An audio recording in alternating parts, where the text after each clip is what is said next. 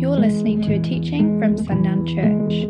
We hope you encounter God through our podcast and experience freedom in your life.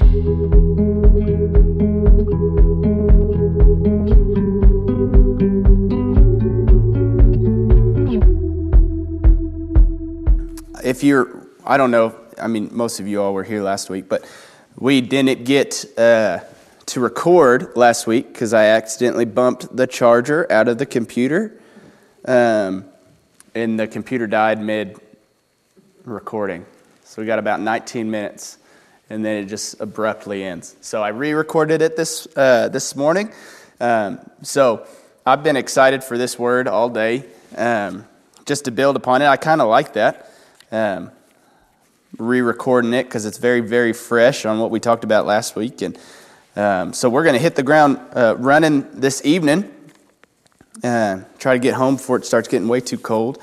But last week, what we discussed, the primary thing that we've discussed, and just a quick review again, we've been talking about prayer and worship for the last, what has now been 7 months. 6 of those months has been on prayer alone. We've focused 6 months and dedicated 6 months of time to, which has just been profound and amazing. And really examining these two, because these two are the most foundational, fundamental tools that the Lord has given us to use for revelation, understanding, and seeking, finding, knocking, being open to us. And diving deeper into the heart of God and understanding the heart of God in a deeper way. He's given us these two things to fall back on in so many instances, but unfortunately for the church, most Christians, we know so very little about these things. We only know what has been modeled to us by somebody else who didn't know very much. That's what we know. We worship in church. We worship in our lives because worship is more than just praise and worship, right? Praise is found within worship. Just like fasting is found within prayer. It's found within this category of worship. Because worship is not just about the musical worship that we get to do on a Sunday or that we get to sing in our car. It is about the way that we live our life. Because what we talked about the first week in January is that worship is abandonment to self in the pursuit of Him. Complete and total abandonment of who I am, what I want to do in pursuit of who He is. And we think that that's a big step that we have to take, but we were made for Him. And so it's stepping into what you're naturally meant to be doing, right? It's not to do anything abnormal. So we've kind of made it in Christian culture in the Western world that to serve God is almost, well, you're kind of set on a different path. It's like, no, you're set on the most natural path that you could ever be set on. To live for Him is the path that all of us were meant to walk. It's what we're created for. And we talked about that in our first week. And then last week we talked about the fact that worship is obedience. Worship is obedience. But obedience is not always convenient. And the challenge in living a life of obedience is facing things that you cannot control or explain. Things that don't happen the way that we anticipated. And unfortunately, a life of obedience, we hinge on this point of whether it is what we expected or not. And if it's not what we expected, we step back. We step away. We don't want the unexpected. We don't want the ununderstood. We want to fully grasp and fully know and fully expect and fully direct the obedience of the Spirit of God. And so we miss things. The trick in a life of obedience, which is worship, is to realize that it's only difficult. This life of obedience is only difficult when we are trying to direct God instead of partnering with God. It's a lot easier to partner with somebody than to go against somebody. It's a lot easier to partner with them than wage war against them. It's a lot easier to be joyful than it is to be angry. It is a lot more beneficial. And it's the same here. But to try to direct God is not worship and it is not obedience. Because worship, again, is the abandonment of self in the pursuit of Him. We talked about it in Isaiah 55, that His ways and His thoughts are not ours. And that His word, when He speaks it, does not return void. He operates outside of all that contains us. Everything that we are held within, time, the day and night, everything that He created in Genesis 1, we are held within these things. He is outside of these things, right? It's the same as Apple, the people at Apple that create phones and computers. They are the creators of those products. They are not held and confined to those products because they are the creators. Therefore, they are outside of them, just as God is outside of us. And in John 16, He has sent us. Jesus talks about how He will send us the Spirit of truth to lead us into all truth. He will not speak of His own accord, but He will only speak what the Father has given Him to say, and He will lead us into all truth. And He also calls Him the Helper, not the one who needs help.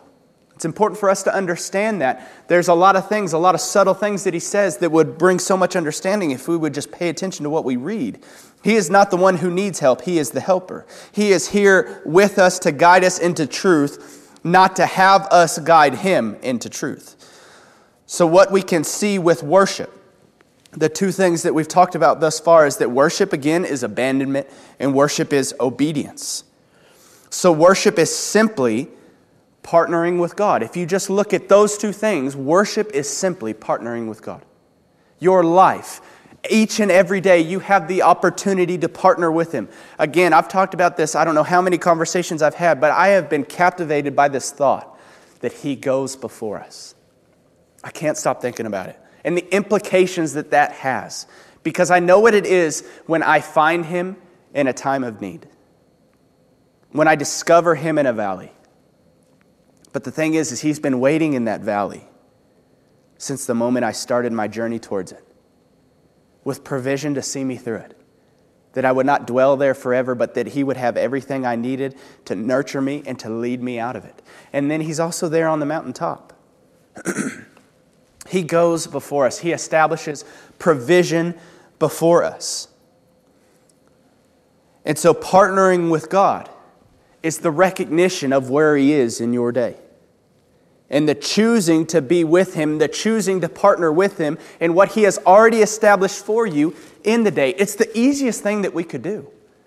He knows what's going to happen. He knows what you're going to need before the need arises. But when we direct Him, we miss it. And we end up in turmoil. How many times have we prayed to God with not an expectation, but with a preference of how He should answer that prayer, and then we find ourselves in turmoil and disappointment when that's not the way it's answered? Even the dreams, even the promises that the Lord has spoken to us, we start putting preferences around them, and we become disappointed because that didn't work. One of the easiest examples for me, I talked about it a little bit on Sunday, but since I was a little boy, a 10-year-old in a deer blind in Oklahoma, Tulsa, Oklahoma, I prayed that the Lord would someday give me land of my own, that I could just get on a horse and go, and just go and go and go. I own 6 acres.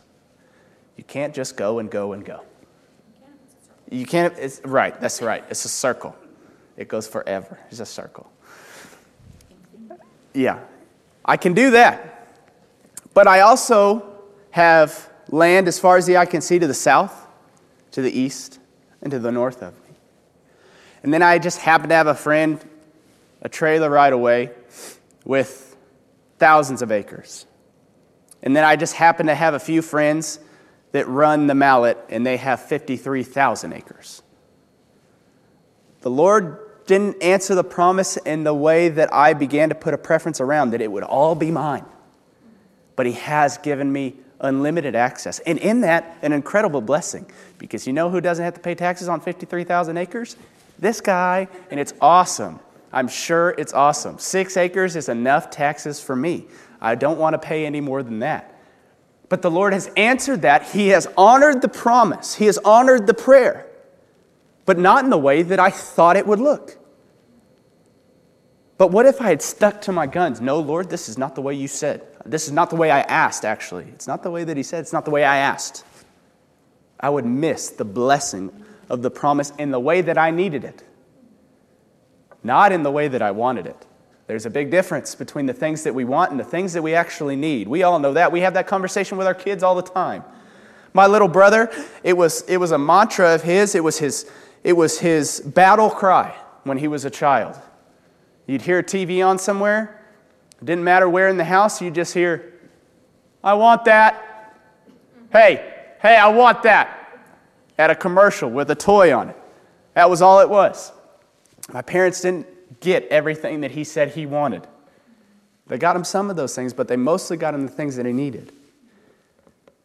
And he's now the most financially wise of all of us.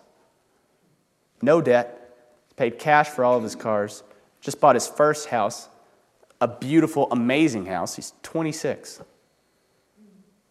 Him and his wife have incredibly successful careers. They're 26-year-olds making silly money. And I know this is on a... Sorry, Eric, if you listen. I'm not trying to throw you under the bus, but you're doing good, buddy. Because he didn't get everything he wanted, he got what he needed. That's what a good parent does, right? They give you some of the wants, but they give you mostly what you need. Even the things you don't think you need. And that's what the Lord does. And that's what we get to have and receive if we partner with Him. But if we try to direct Him, we don't get anything.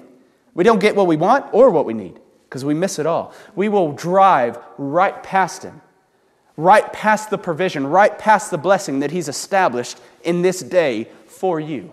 We'll miss it and we find ourselves in turmoil and frustration. Joining Him and how He is moving, working, and directing is what we're meant for, and that is worship. Worship is partnering with God. You cannot worship Him if you are directing Him. And today, what I want to talk about is just this simple truth. It's 3 words. Worship is power. Worship is power. When we abandon ourselves in pursuit of Him who is greater, when we live in obedience to Him, a heart that says yes to Him and remains in that place and lives this life of worship, because that is what a life of worship requires, and that's what it takes, is a heart that says yes and remains firmly rooted and firmly planted in this place of yes. It doesn't matter what it looks like. It doesn't matter where I have to go. I say yes to King Jesus, period. You will not move me from that rock. Upon this hill I will die. I will say yes to God. When a heart stands in that place, that is a life of worship. And in that place, there is power. Go ahead and turn with me to Matthew 4. That's where we'll start this evening. Read a couple scriptures here. This is another common passage that we've read time and time again. But if you read the scriptures and allow the Lord to define what you're looking at, there are lessons after lessons after lessons after lessons in the same group of scriptures. And you would have never thought the last time you read that this lesson that you're learning now in this same passage would have been the lesson that you're learning now in this passage. I've read this. We've read this not long ago. The temptation of Jesus being in the wilderness. We've read this. We read this when we were talking about prayer, when we were talking about fasting.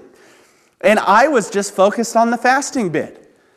But now we're going to look at the worship bit that I didn't even know was there until the Lord brought me there. That's the beauty of Scripture. It's written by God.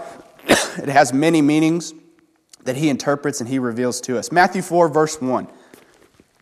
Then Jesus was led up by the Spirit into the wilderness to be tempted by the devil. Led up by the Spirit. That's important to note. Verse 2. And after fasting 40 days and 40 nights, He was hungry. And the tempter came and said to Him, If you are the Son of God, command these stones to become loaves of bread. But He answered, It is written, Man shall not live by bread alone, but by every word that comes from the mouth of God. Then the devil took Him to the holy city and set Him on the pinnacle of the temple and said to Him, If you are the Son of God, throw yourself down, for it is written, He will command His angels concerning you. And on their hands they will bear you up, lest you strike your foot against a stone. And Jesus said to him, Again it is written, You shall not put the Lord your God to the test. Again the devil took Him to a very high mountain and showed Him all the kingdoms of all the world and their glory. And He said to him, All these I will give to you if you will fall down and worship me. And then Jesus said to him, Be gone, Satan, for it is written, You shall worship the Lord your God, and Him only shall you serve. Then the devil left him, and behold, angels came and were ministering to him. There are several things that happen here so much that points to the worship unto God that we're meant for, that we're meant to see. Again, Jesus is perfect theology. If we have a question about what this life is meant to look like for me, the way I'm meant to commune with God, the relationship, what it's supposed to look like, look at the Son of God, who is our brother, who is the first of us. He came, he lived in the flesh, lived as a man, fully as God, that we would see what he was about to make open and available to us, the life and the relationship that we're meant for. So there are several things to see here. The first thing is that Jesus, as it reads in verse 1, he was led by the Spirit into the wilderness to be tempted by the devil. He was led by the Spirit with purpose, and Jesus yielded to him, not self. What is worship? Worship is abandonment of self in the pursuit of him. What do we see right there in the very first scripture? He abandoned self in pursuit of God. He allowed the Spirit to lead him into a place that he knew was about to be difficult. The wilderness is not a place of ease and comfort. It is a place that is difficult. The second thing, he fasted. Jesus will soon teach. He hasn't taught on this yet, but he will soon teach in the next 2 chapters. He will begin to teach on the importance for us to fast. This is obedience. And 2, he leaves this fast empowered and equipped, because what happens immediately after the 40 days and 40 nights? It's then he's tempted. I think sometimes, I know for me personally, I've read those things as happening around the same time. That as he's fasting, he's being tempted. That's not what happened. That's important for us to see as well. The Lord has anointed that for the equipping and the building up for revelation and power to be deposited into the believer for what comes next. It's the point of fasting. It's for what comes next. And we see that. Jesus fasted in obedience to the Father, that he would soon teach us about the purpose of fasting and why we need to fast. And then he leaves this fast empowered and equipped, and then into temptation by the devil. When we worship him with our lives, when we worship God with our lives, it not only places us where we need to be, but he equips us with all that we need for that moment. In the fasting, he was empowered, he was equipped. He walked in obedience, he said yes to God and what he had for him, and in that, he was placed where he needed to be placed. There needed to be a proving to him of what he had received and what the Lord had imparted to him, what the Lord had deposited to him in that time. And then he gets to see that in the tempting with the devil, and he is fully equipped with all that he needs to be seen through it. And it's also important to recognize that it's noted here that he was hungry. He was struggling. 40 days and 40 nights ain't no joke. It's not like he was all of a sudden comfortable. We need to understand that the Lord is the God of comfort, but he never promises an easy road. He never promises a physically comfortable road, but he does say he will comfort as only he can comfort. He will touch the inner parts of you, the depths of your heart that only he can comfort and only he can mend. That's what he's talking about. Because there have been plenty of days where it's not felt like the God of comfort is leading me. Right? Because it's like, I'm not doing anything that's physically comfortable right now. It's all very uncomfortable. But it is still the God of comfort that leads, that holds your heart tenderly and lovingly. He equips us, though, with all we need. Even in moments of physical weakness, you are equipped. And that is not a measure of your equipping. Okay, these are just side notes. But your physical state is not a measure of your spiritual equipping. And a lot of times we as Christians tie those two things together. I was sharing this with Danny and Amy a little bit ago. No one knew this, but the night before, Saturday night, before Sunday, I was running fever. Sunday morning, I was running fever. And it broke before church. So I came. But I kept my distance, powered up, lots of drugs. Just swallowing them whole. Very sick, though. Got up on stage to start worshiping, felt great. Got off, thought I was going to pass out right there. Like, oh my gosh, I'm not going to make it. Got up on stage to start preaching, felt amazing. Sat back down. It felt horrible. Like sickness was just, the Lord kept it right there in the front row. And it's important. The Lord uses sickness to make me stop and slow down for a little bit and take a break, as he uses snow days, right?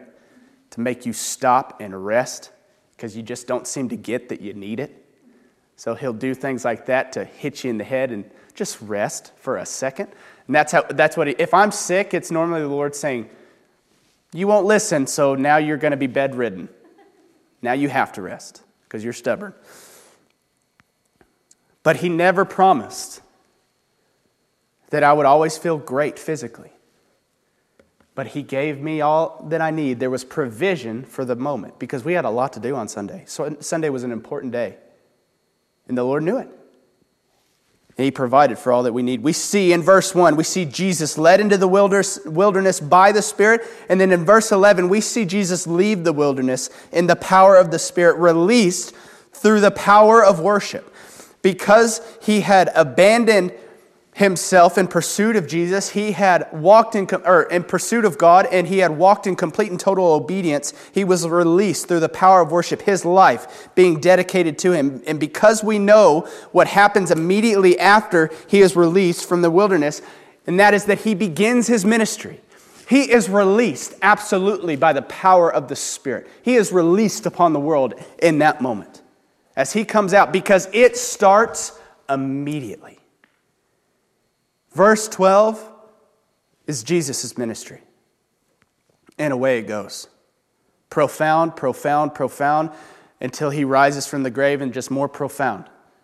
Just continues. But he is empowered from that place. And so it's important for us to see that his ministry is a ministry of power, and it started, and he gained that power. He was empowered because he lived a life of worship. He was abandoned to self in pursuit of him, walking in obedience, and because of that we saw power. Worship is power. Exodus 17 will be the next example that we look at. This is another amazing passage. Verse 8 is where we'll be. This will be familiar as we start reading to all of us in here. I've taught on it a couple times before. Randy's taught on it. It's profound. I think it's underrated in the Christian church. We don't pay enough attention to it. Chapter 17, verse 8. Then Amalek came and fought with Israel in Rephidim. So Moses said to Joshua, choose for us men and go out and fight with Amalek. Tomorrow I will stand on top of the hill with the staff of God in my hand. So Joseph did as Moses told him and fought with Amalek, while Moses, Aaron, and Hur went up to the top of the hill. Whenever Moses held up his hand, Israel prevailed. And whenever he lowered his hand, Amalek prevailed. But Moses' hands grew weary. So they took a stone and put it under him, and he sat on it. And while Aaron and Hur held up his hands, one on one side and the other on the other side. So his hands were steady until the going down of the sun, and Joshua overwhelmed Amalek and his people with the sword. A literal demonstration of worship being power.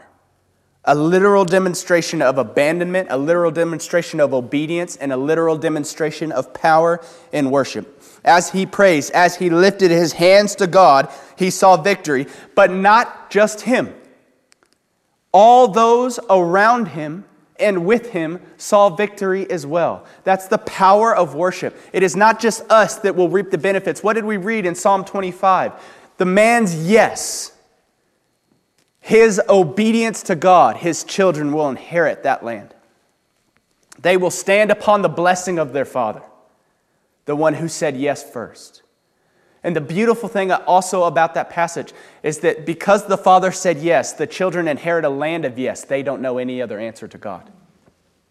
Worship is power for generations. Our yes is power for generations. It is a literal demonstration. And it was not just his victory, but all of his people. Everyone that was around him, everyone that was associated with him. A nation saw victory as a result of a man's worship. And not just his worship, but those around him. Because those around him had the eyes to see and the ears to hear that when he stopped worshiping,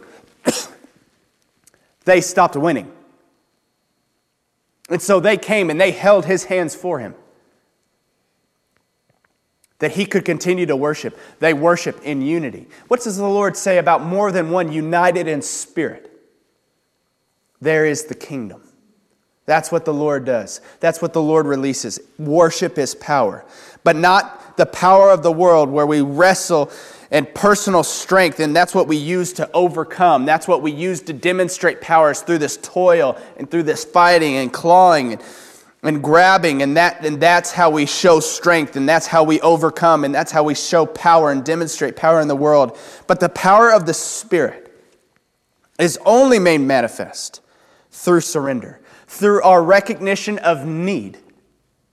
Through our recognition of need of Him and our surrender to Him, do we see the power of God. Abandonment of self, obedience, a life of obedience. We will see the power of a life of worship. And that is desperately what the world needs. The world needs the demonstration of power. But it doesn't come because we go out to show them power. It comes because we personally make the decision that I will abandon my life in pursuit of Him. And my yes will be unwavering, unshakable, and forever. I don't care what it looks like. I don't care how uncertain I am about it. I will trust without borders, and I will say yes to God. And in that place will the world see a demonstration of power. Because a life of worship unto God is power. We are His hands and His feet. You can see power through these hands and feet, but only as they are guided and directed by me. It's a fun lesson that I get to have with my boys, just because we have horses. But I get a piece of rebar, and I make them hold it across their chest. I'm trying to teach them how to use a bit in a horse's mouth. So I'll let them start walking. I'm holding that. I'll say, whoa, boom, ow, and feel great. I'm like, turn this way, turn that way, turn this way, turn that way. They are seeing a demonstration of the power that they are about to have over the vessel that they're about to be given. But their hands, without any understanding, without the mind having any understanding of what they're holding on to and what they're doing, will not understand the power that they wield. If we do not say yes to God, we will not understand the power that weighs and that lays upon us each and every day. It is only by our yes to God do we have eyes to see and ears to hear, and we can understand the power that is on each and every one of us and the power that is meant to be put on display through each and every one of us. Because a life that is surrendered to Him is a life of power, not a life of weakness, not a life of meekness, right? Meekness is I have trouble with that word. Because people will say, your wife there's just a meekness about her. I'm like, you don't live with her. She got a bite. Don't confuse quiet stillness with weakness. Right? One of the things that attracted me the most to my wife is that she didn't say a lot. But when she did speak, you better listen. And that is the purpose and the call on us. It's not to be this powerful display that we go around, and we're not meant to be these quiet, timid little people that walk around either. We're meant to be these silent giants in our community, that we don't speak unless the Lord gives us words to say, but when we have words to say, it cuts through the heart of everything around us. And sometimes it's not even words. Where in this passage of Exodus did it say Moses was speaking? He wasn't speaking victory. He was standing in a position, in a posture for victory, and it was surrender. Reaching to the heavens, stretched out to God, recognizing that it must be His victory and His alone. And when we live in this place of abandonment and surrender and obedience, I am complete. If I stand here in a boxing match, what point of defense do I have? I have none. That's what power in the kingdom looks like. Who stood like this and saved all of us, conquered the grave, the one thing that held all of us. And like this, he hung. Arms spread wide in what a position that the world would say is vulnerable. But if the world says you look vulnerable, praise God, because you are abundantly powerful. But a life of power can only be when we abandon ourselves in pursuit of Him and live with a yes in our hearts, and then we will see a life of power, because worship is power. And when you worship unto God in abandonment of self and a yes in your heart, that is worship. And there is power. It is cohesive. They go together. You cannot see one without the other. If your yes is yes in your heart to Him, you will see power made manifest in your story. Period. Walls will come crumbling down. The enemy will flee as he feels you approaching and coming. You will change the atmosphere. That was one of my favorite things to teach my kids as a youth pastor, was the ability to enter a room and that atmosphere yield to you now. But that only happens, not because of Parker, not because of any one of us, only happens because of the Spirit that I get to carry and that I'm surrendered to. Amen? That's our third lesson on worship. It's this understanding that worship is power. But it can only be power if I live a life of abandonment. Reckless abandonment, one of my favorite terms, to be recklessly abandoned to God. That if it costs me everything, it costs me everything. And then to live a life of yes. And you really can't live recklessly abandoned with a no in your heart. Those two things will exist. If you are willing to be abandoned to God, there will be a yes in your heart. And then there will be power in your life.